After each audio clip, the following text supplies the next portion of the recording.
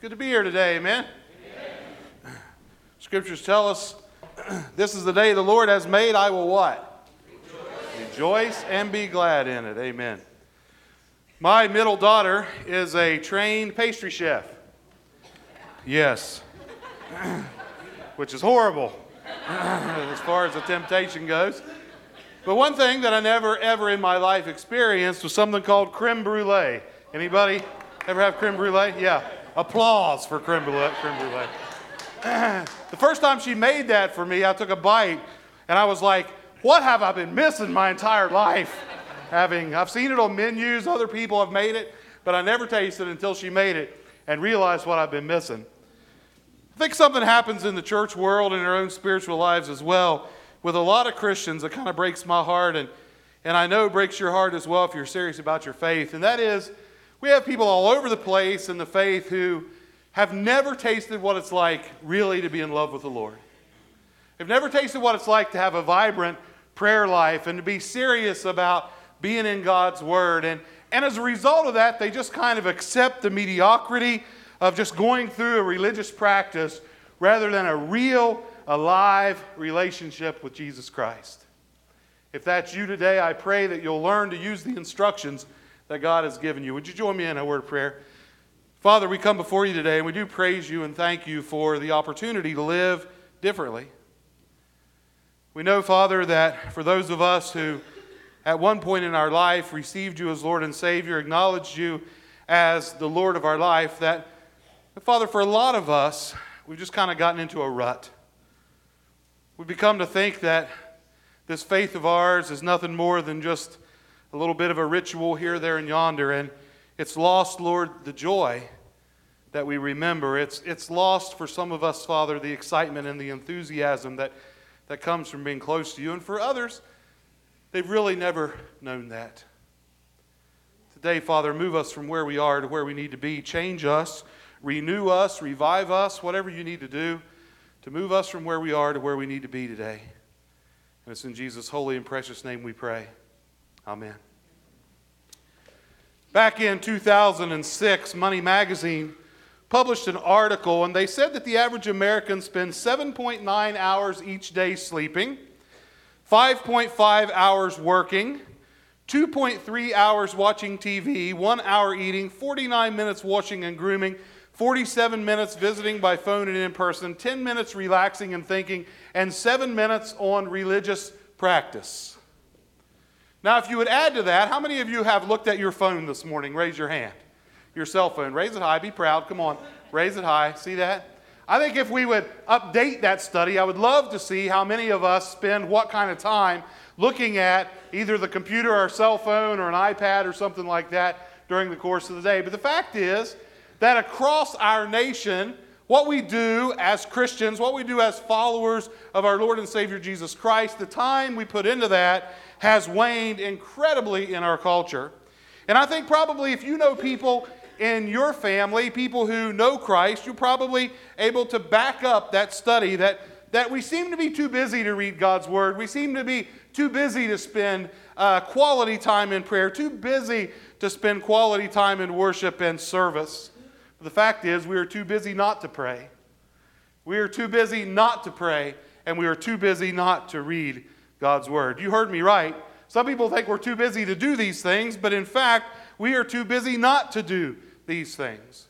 And I know that prayer and the study of God's Word are kind of mysterious. I know that somehow God works in a spiritual way when we do both, but if for no other reason, if I can just simplify it today, I want us just to understand the importance of prayer and Bible study, just to pay attention to the instructions that God has given us for so many areas of our life. And we have, quite frankly, forgotten that we need instructions for our marriages.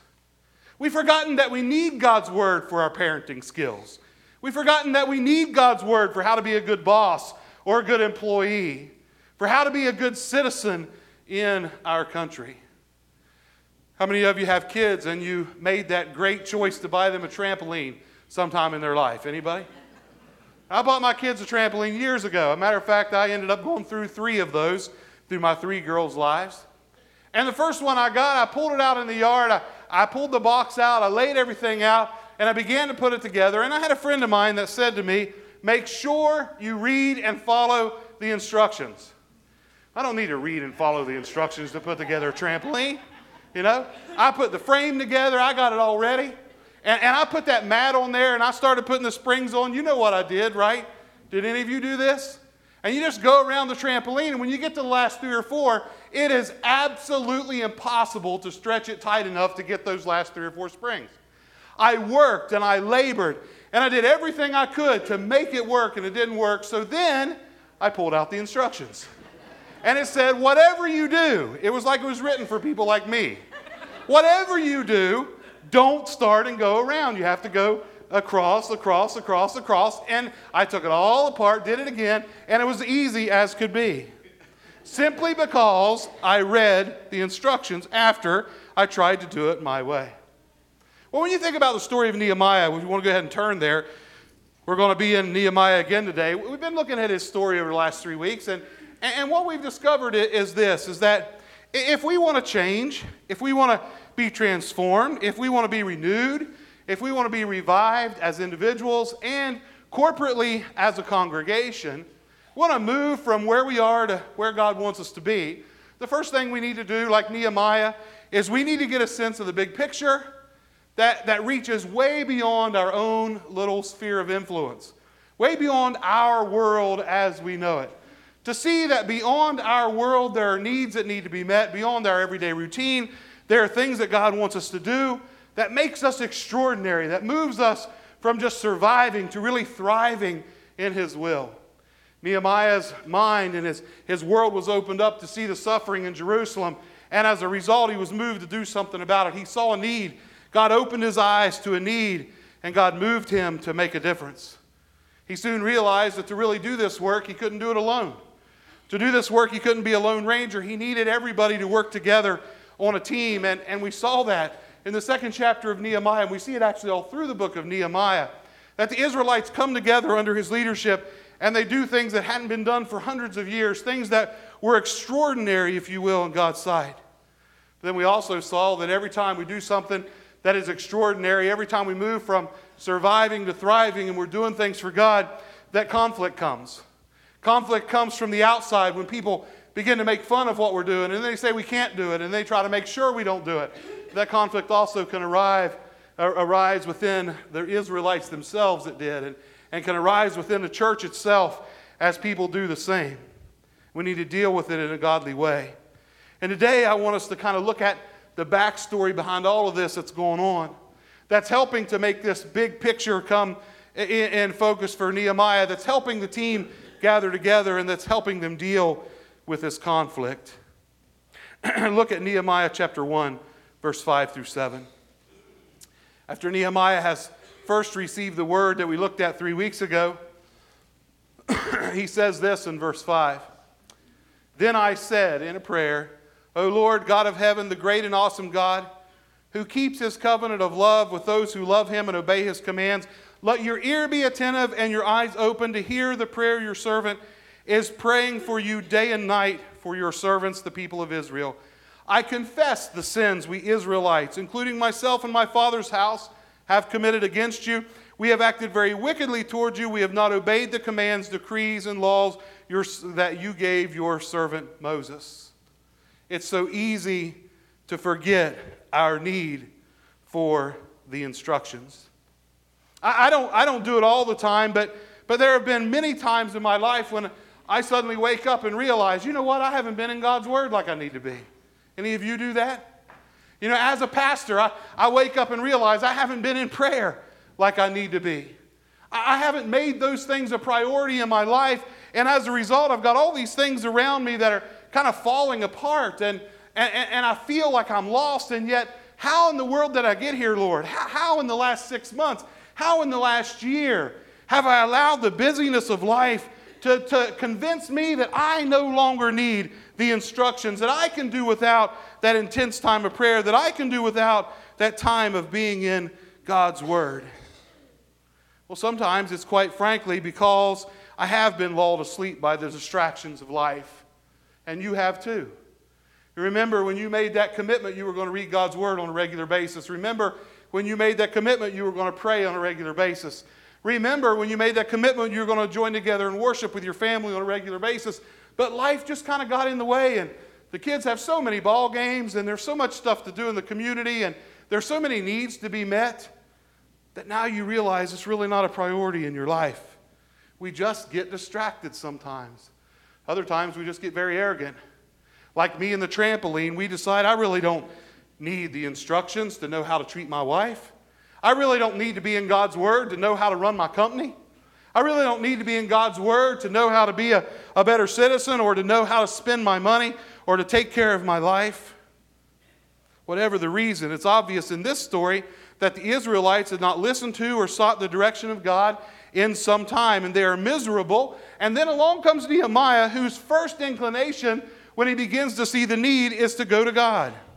His first inclination is to pray and to ask for God's help. His first inclination is to return to the Holy Scriptures because he wants to experience not only in his own life that change, renewal, transformation, but he wants to lead the Israelites to become who God wants them to be. Our calling is to be renewed as individuals and as a church so that we will first of all be who God wants us to be, which is our character, and then we will do what God wants us to do, which is our activity. And this renewal or this revival is an adjustment, if you will.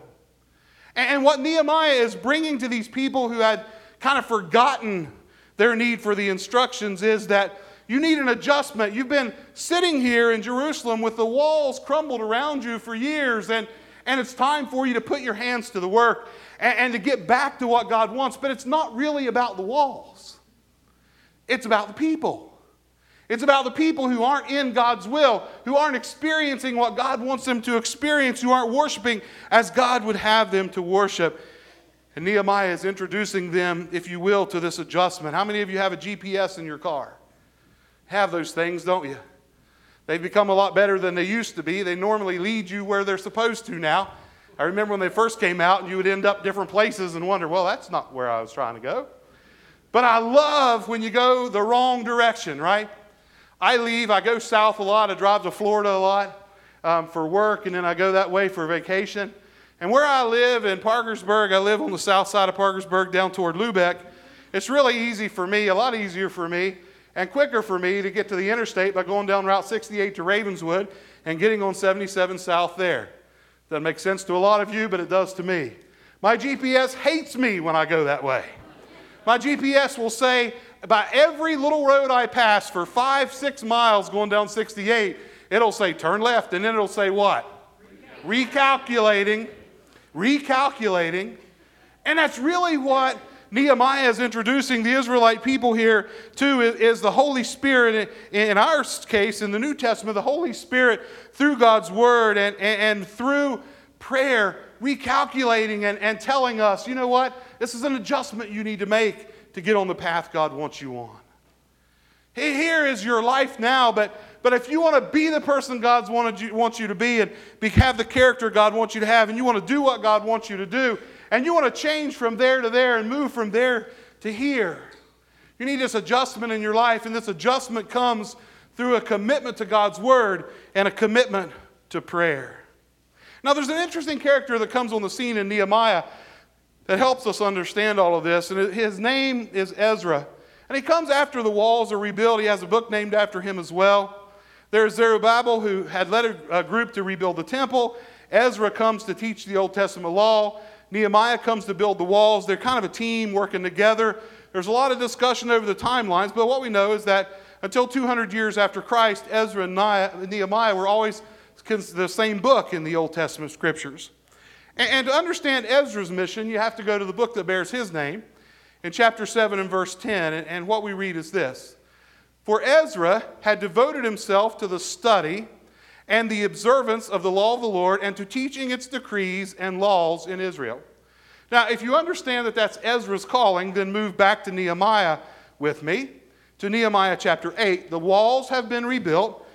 The big picture has been seen. The conflict has been dealt with. The teamwork is going on. And this great thing has been accomplished. In Nehemiah chapter 8, starting in verse 8, listen to what it says.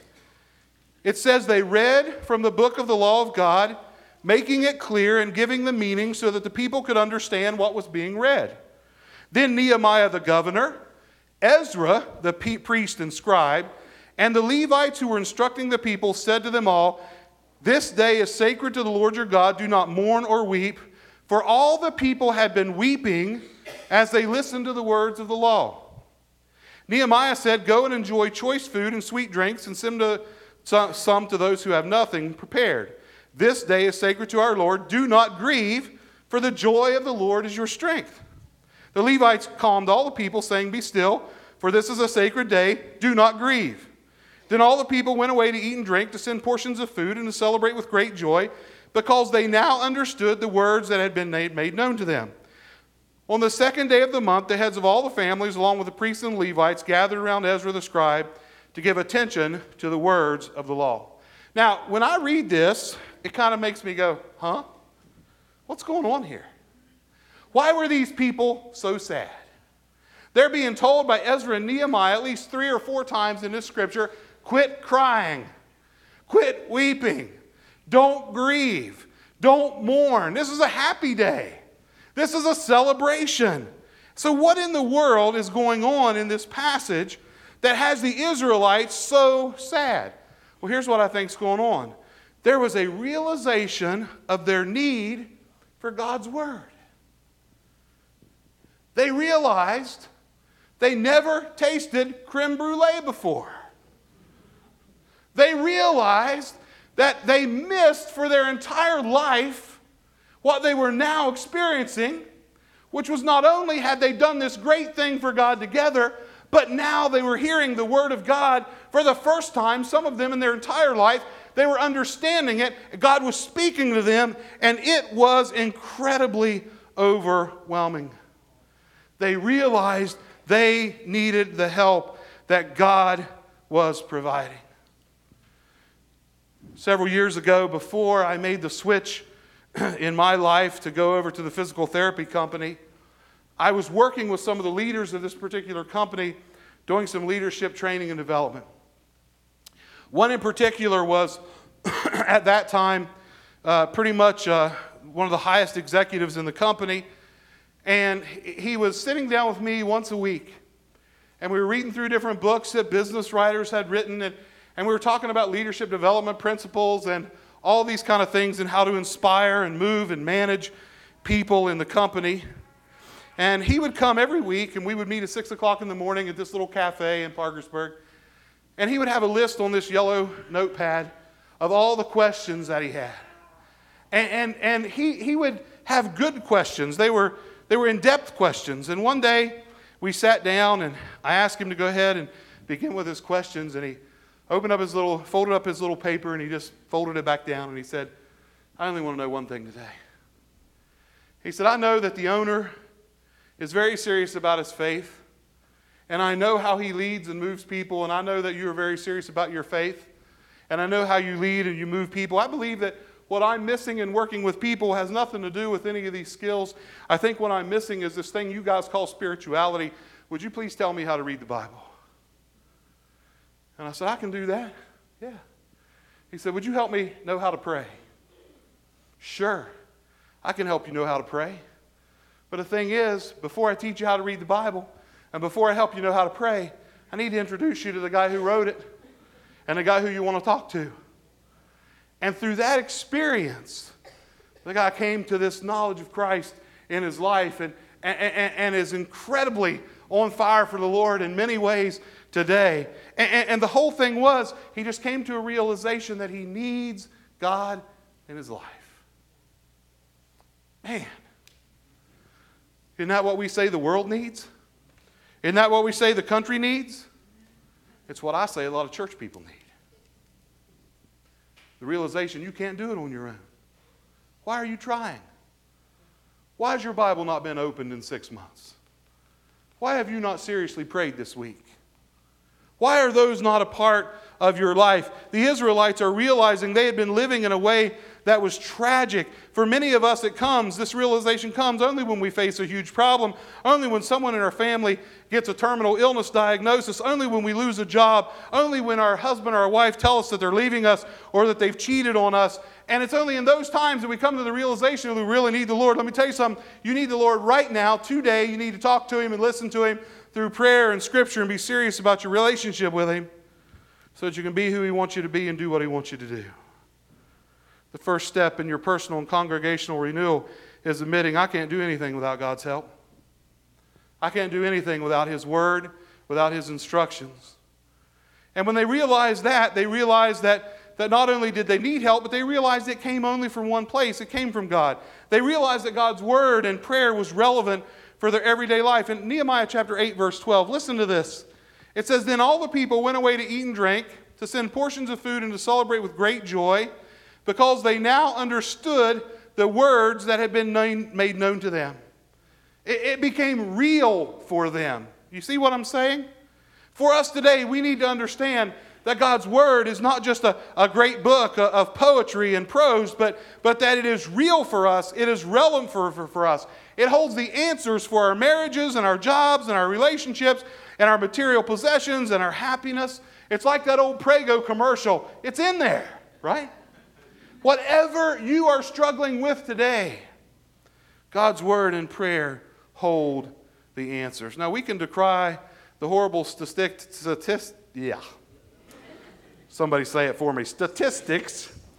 the young people who don't believe the Bible is relevant. But the fact is, all of our generations have been living in a way for a long time that acts like we don't really believe it either. We don't really believe, if we're honest at work, God will really take care of us. So we have to just make a little lie here, there, and yonder. We don't really believe that doing the right thing always is in our best interest in the eyes of God. We don't live that way so much. Do you realize that you need help today? And do you realize where your help comes from? And have you made a commitment to really be in God's Word, to really talk to Him through prayer? And do you really believe that this will make your marriage better, your community better, your church better, your work life better, everything else? It was interesting that the Israelites, they began to realize what they'd been missing. They began to realize that God's Word was relevant. Then there was a commitment to be in God's Word that came. There was this commitment in Nehemiah chapter 8, 1 through 3, where it says, All the people assembled as one man in the square before the water gate. They told Ezra the scribe to bring out the book of the law of Moses, which the Lord had commanded for Israel. So on the first day of the 7th month, Ezra the priest brought the law before the assembly, which was made up of men and women and all who were able to understand. He read it aloud from daybreak till noon as he faced the square before the water gate in the presence of the men, women, and others who could understand. And all the people listened what? Attentively to the book of the law. Now, I don't know about you, but I think if I would say to you today, I'm going to start in Genesis 1, and I'm going to read to you until the sun goes down, that my guess is there would be at least 3 of you who would not listen attentively past about 11:30, right? My guess is probably wouldn't be very many of you left come the sunset. But listen to the hunger for God's Word in these people. There is a commitment to understand what it says. There is a commitment to get it in their own life. There is a commitment to say, hey, here's what's going on. And it's not so much about you being in the Word as it is about the Word being in you. About you acting in ways in accordance with the instructions that God has given. I don't know if you all know Don Whiteman. Don Whiteman was a pastor in the West Virginia Baptist Convention for a long time. He pastored New Jersey as well. He was actually the pastor of South Parkersburg Baptist Church. 2 pastors before me, and he was still there and passed away as a member of the church. And I actually knew Don when I was growing up. I actually worked with him when he was an interim at Grafton, and I was a youth pastor there when I was in college, and loved Don to death. Don and I were nothing alike. We didn't see eye to eye on a lot of things, but I respected that man as much or more than anybody ever met in my life, and I loved him to death.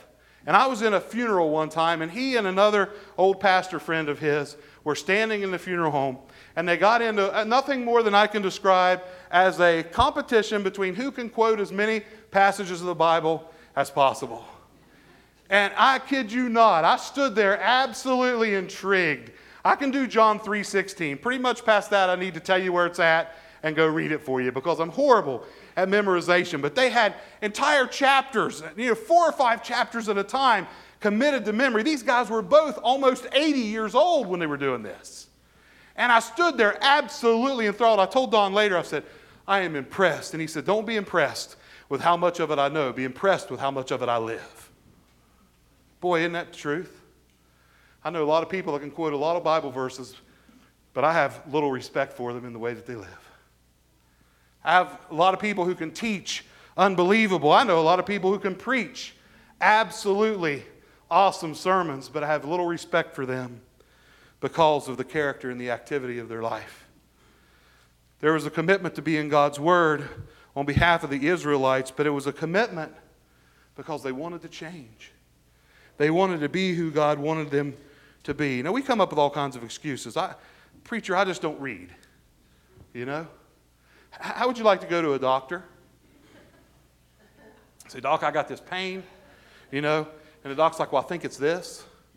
You come back 6 months later, he misdiagnosed you, and you're like, Doc, you really messed up on that one, And he's like, yeah, you know what, but I didn't study much in college because I just don't really like to read,